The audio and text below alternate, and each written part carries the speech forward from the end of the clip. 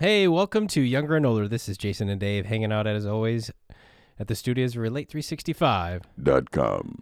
at Silver Birch Ranch here in the Northwoods of Wisconsin. And we're just hanging out, having fun, talking about, man, I feel like there's been plenty to talk about lately. The world's kind of crazy at the moment. But, Yeah, it is.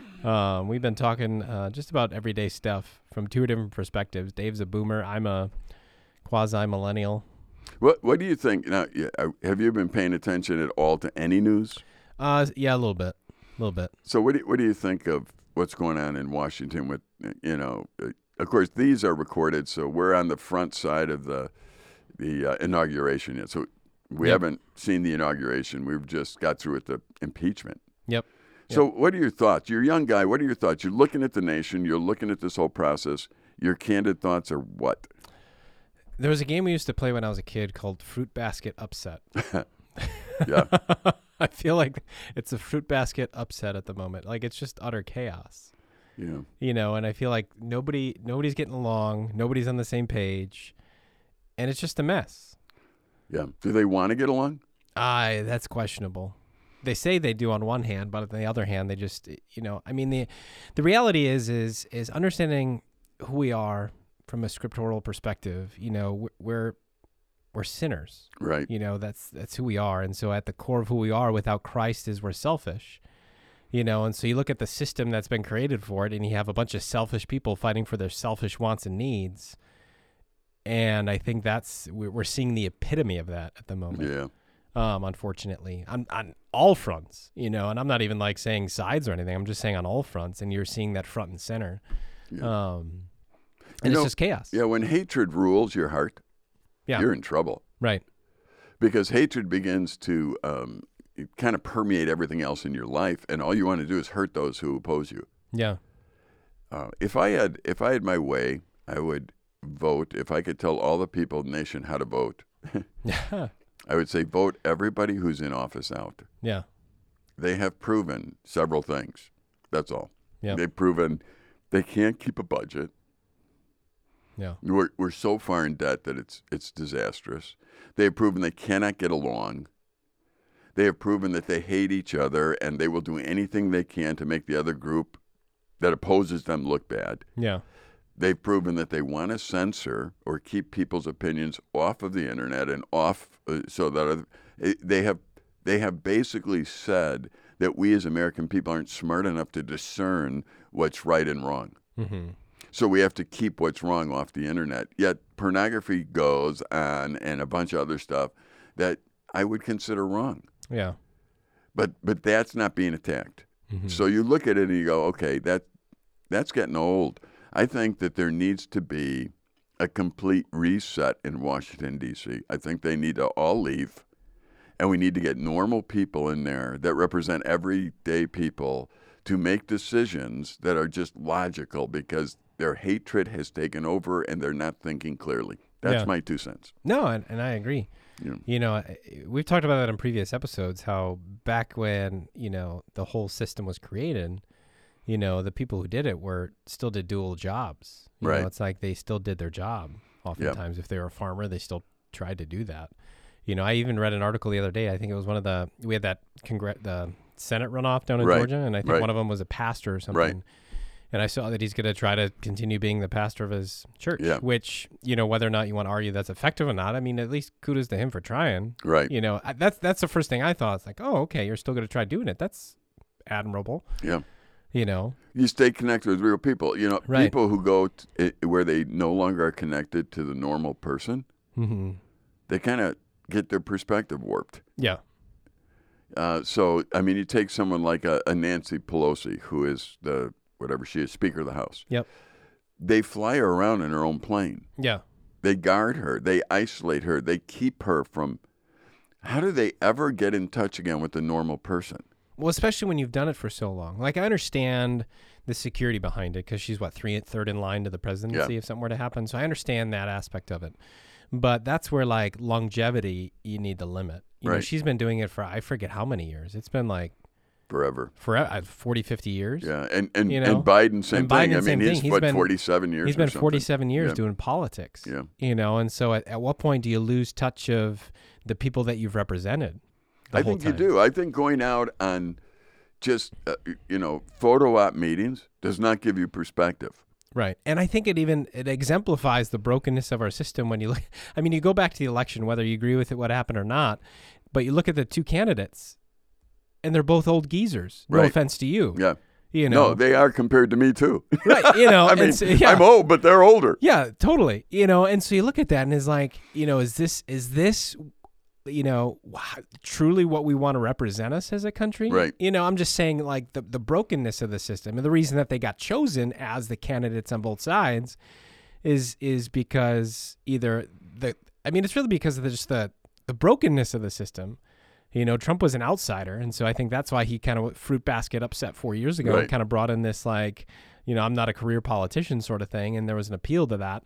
And then you have Biden, where everybody's like, man, he's our only option to try to beat Trump. And that was why we did it. Yeah. And it's like, let's go back to, and we talked about this before, let's go back to, all right, what are your policies? What are your policies? And let's choose the best person that represents our policies. Right. But it's a totally broken system. For all of you geezers that are now offended, I apologize. It's jason.kemper@silverbirchranch.org. That's Go right. ahead and let them know.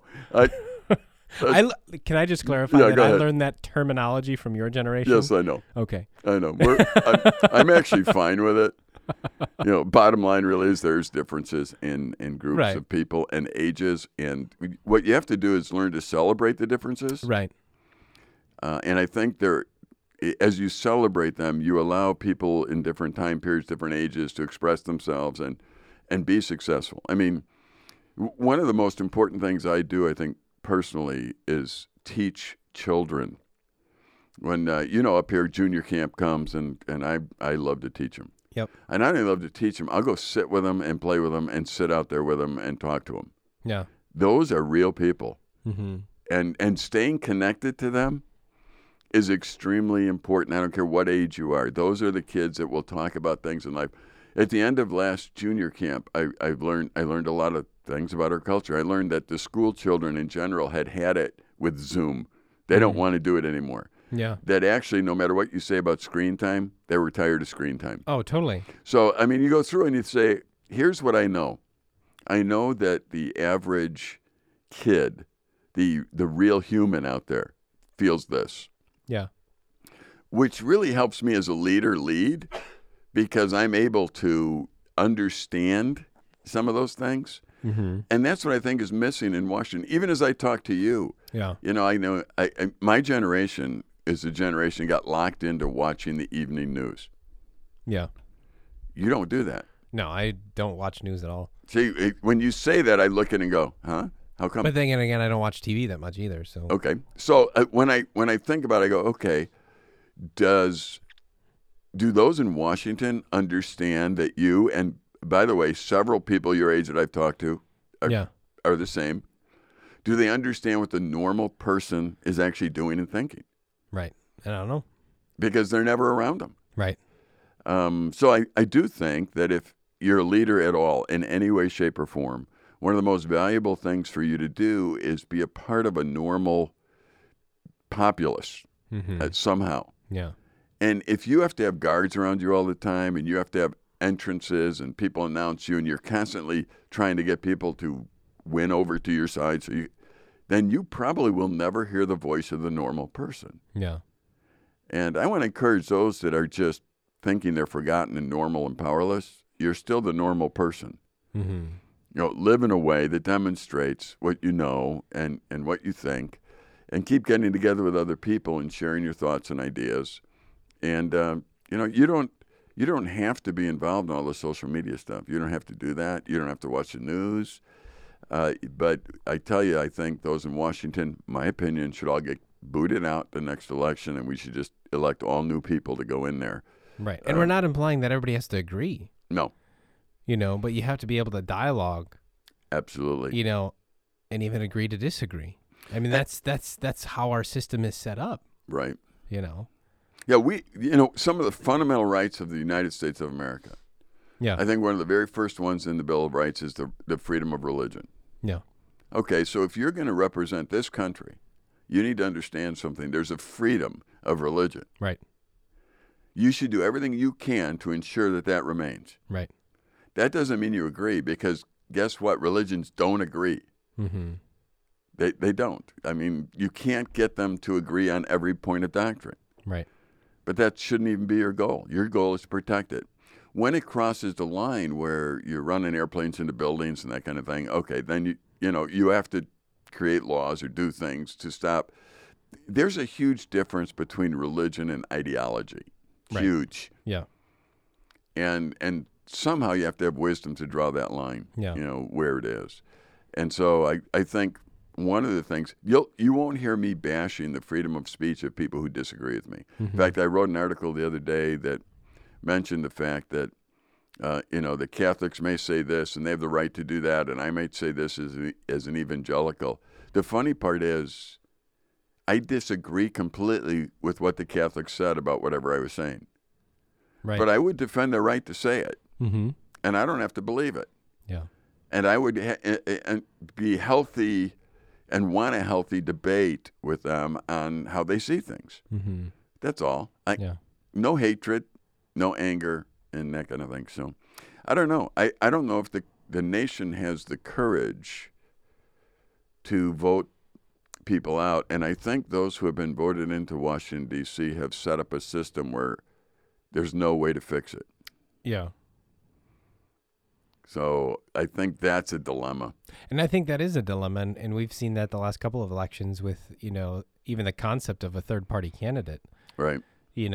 Is the idea is fantastic, but within our current system, it makes it impossible. Right.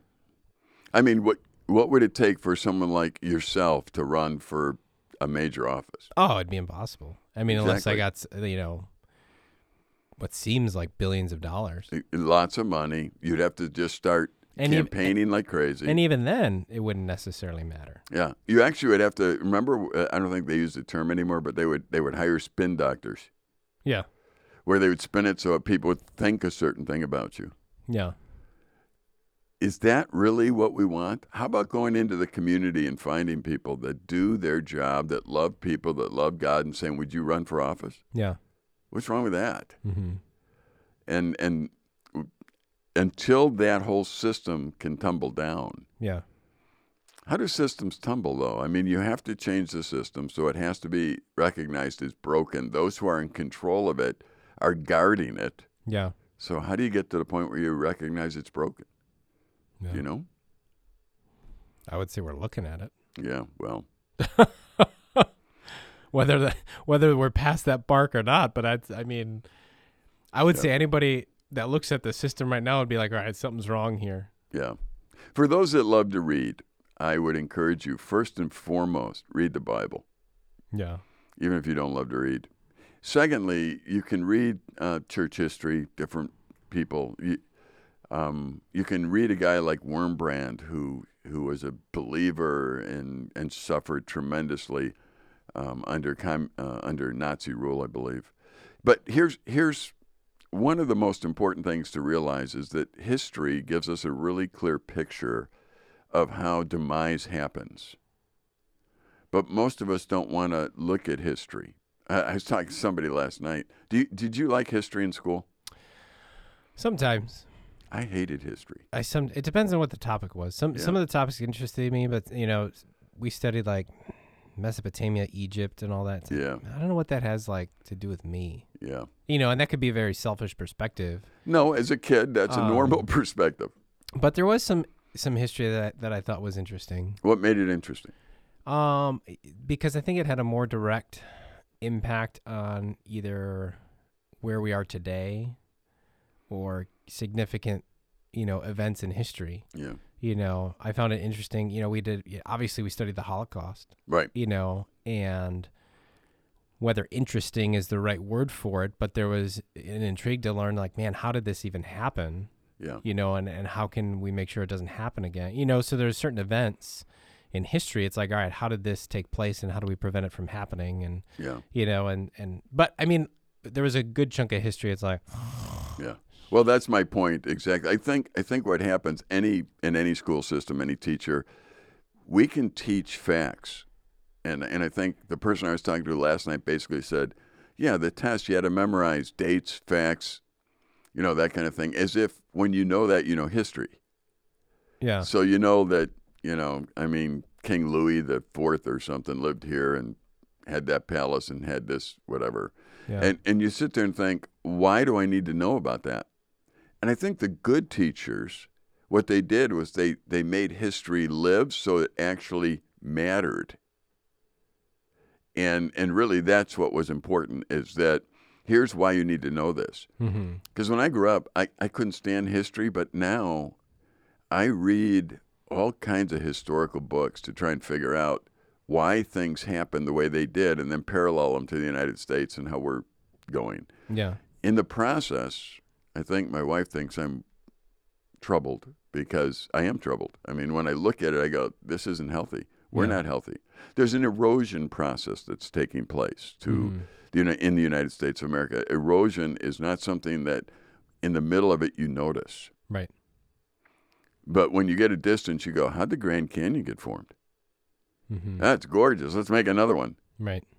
Well, that took a while. Right. And by the way, erosion, when it happens, it's hard. You don't really reverse it. It changes the landscape forever. Right.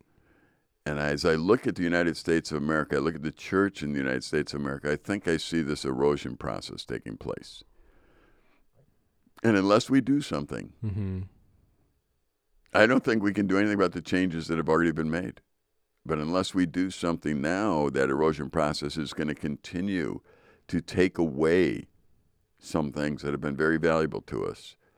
And in the erosion process, what it takes away usually goes with the water and mixes somewhere and disappears. Yeah. And that's just very interesting to me. So I thought, you know what I want to do? I'm going to go into 1 Timothy and just kind of read some things. And as the oldest guy in the room would be the Apostle Paul. He's not in the room, but if he was. And he's talking to Timothy, and I thought, younger, older, there's Paul, the older guy, talking to Timothy. And he gives them some principles. And basically, what I would like the listeners to do, and what I want to talk to you about is, do you see the erosive things here that need to be stopped? There are things eroding that, in other words, things that we have deemed acceptable that shouldn't be, habits that we have formed as a nation that we should get out of. Right. Those kinds of things. So are we willing to recognize them and do something about it? That's the question. Absolutely.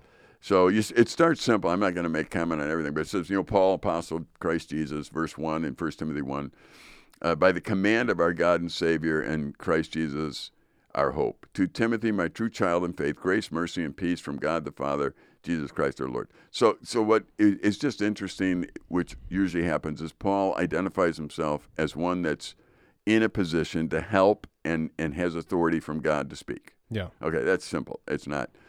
One of the things I think that your generation, my generation, taught you from the 60s was authority is bad.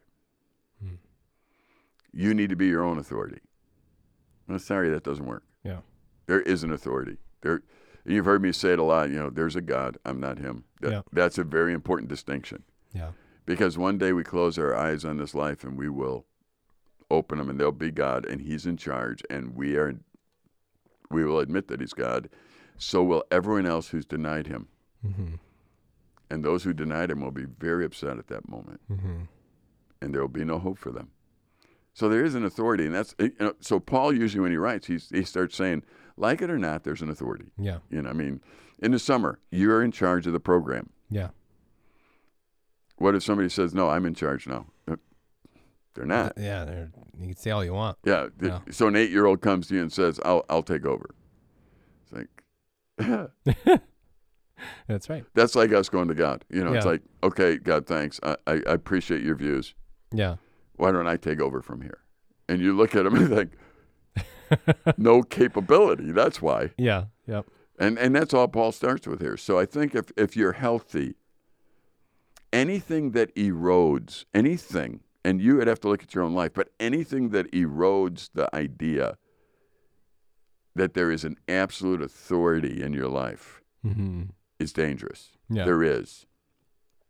I think, and we could go through the whole time, but I think it's important you identify the healthy authority. God is a healthy authority. Yeah. What would you think if I were to tell you, okay, tell me a person, the qualities of a person that you would say that would be a healthy leader and I would follow them? What would they look like? Somebody who kind of does it alongside you, almost like a servant leader. Okay, You exactly. Servant leader would be great. That's Yeah. exactly. Paul, the Apostle Paul, is not going to tell Timothy anything he hasn't done. Right. When I remember I was talking to a group of students that were at camp. They were from another place, and they were trying to figure out how we operated.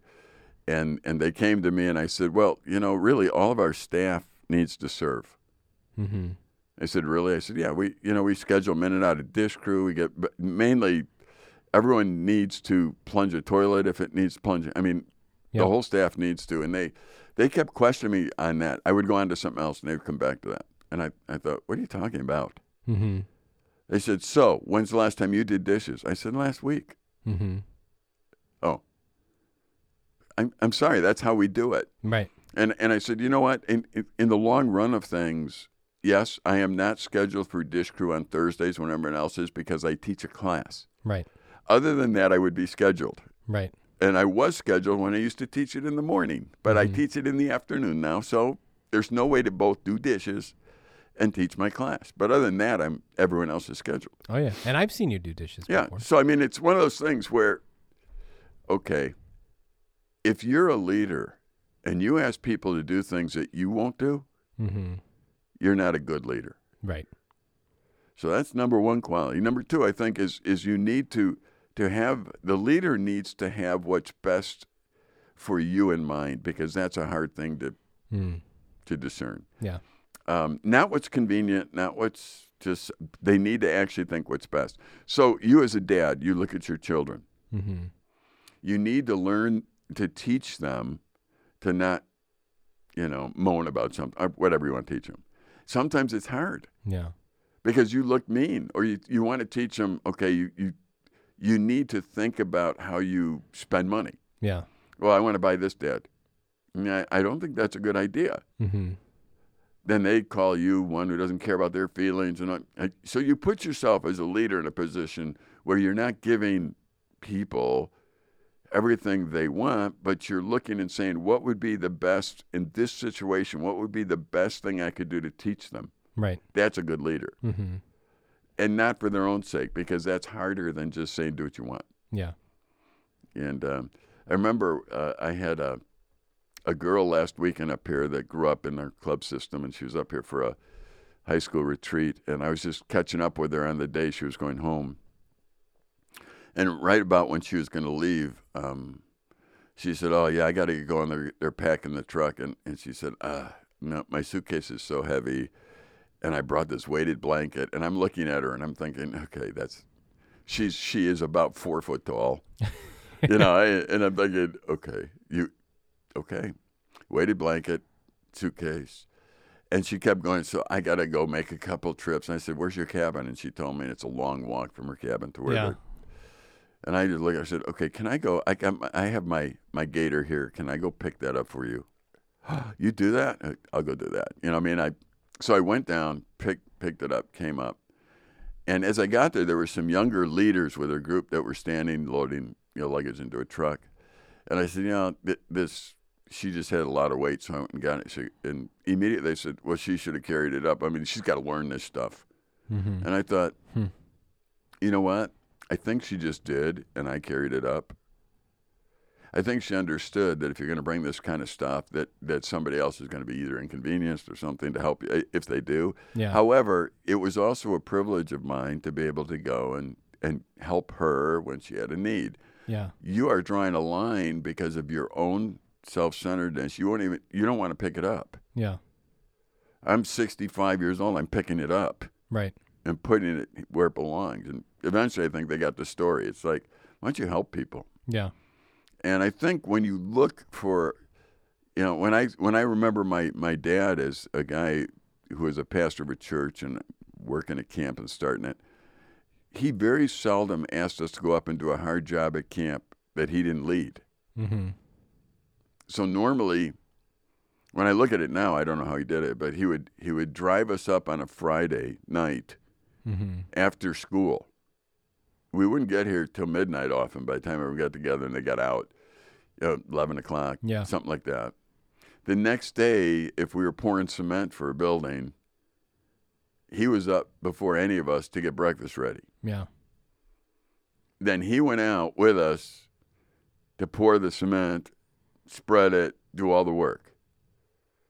Then he went and made sure people were there for lunch for us.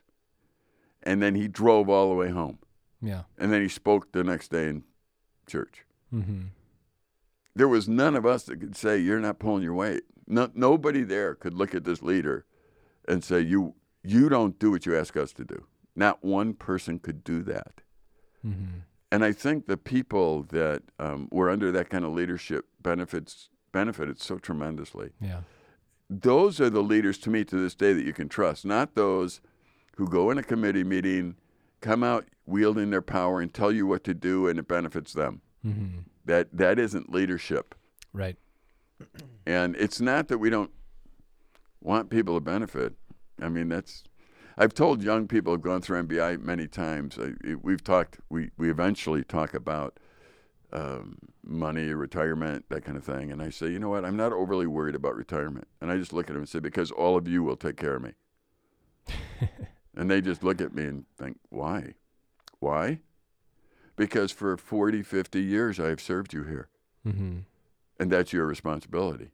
And I will be cared for by you somehow. And I'm not talking about necessarily financially or anything else. I mean, whatever it might be. Yeah. It's a foreign concept, though, to think I have obligation within relationships. Mm-hmm. I, as an older guy, have an obligation to young people. Yeah. They, as young people, have an obligation to me in a healthy world. Mm-hmm. Not because you force them to, but because it's right. Yeah. You know, if your dad ever gets sick or whatever, you have an obligation. Right.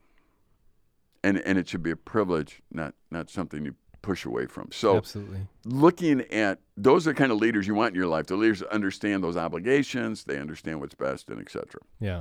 Yeah. No, and I think that's really good. And so as always, I think it's an engaging discussion that we've been having. And as always, I feel like we run out of time, and that's where we're at today. So if you missed part of this episode, I encourage you to head over to Relate365.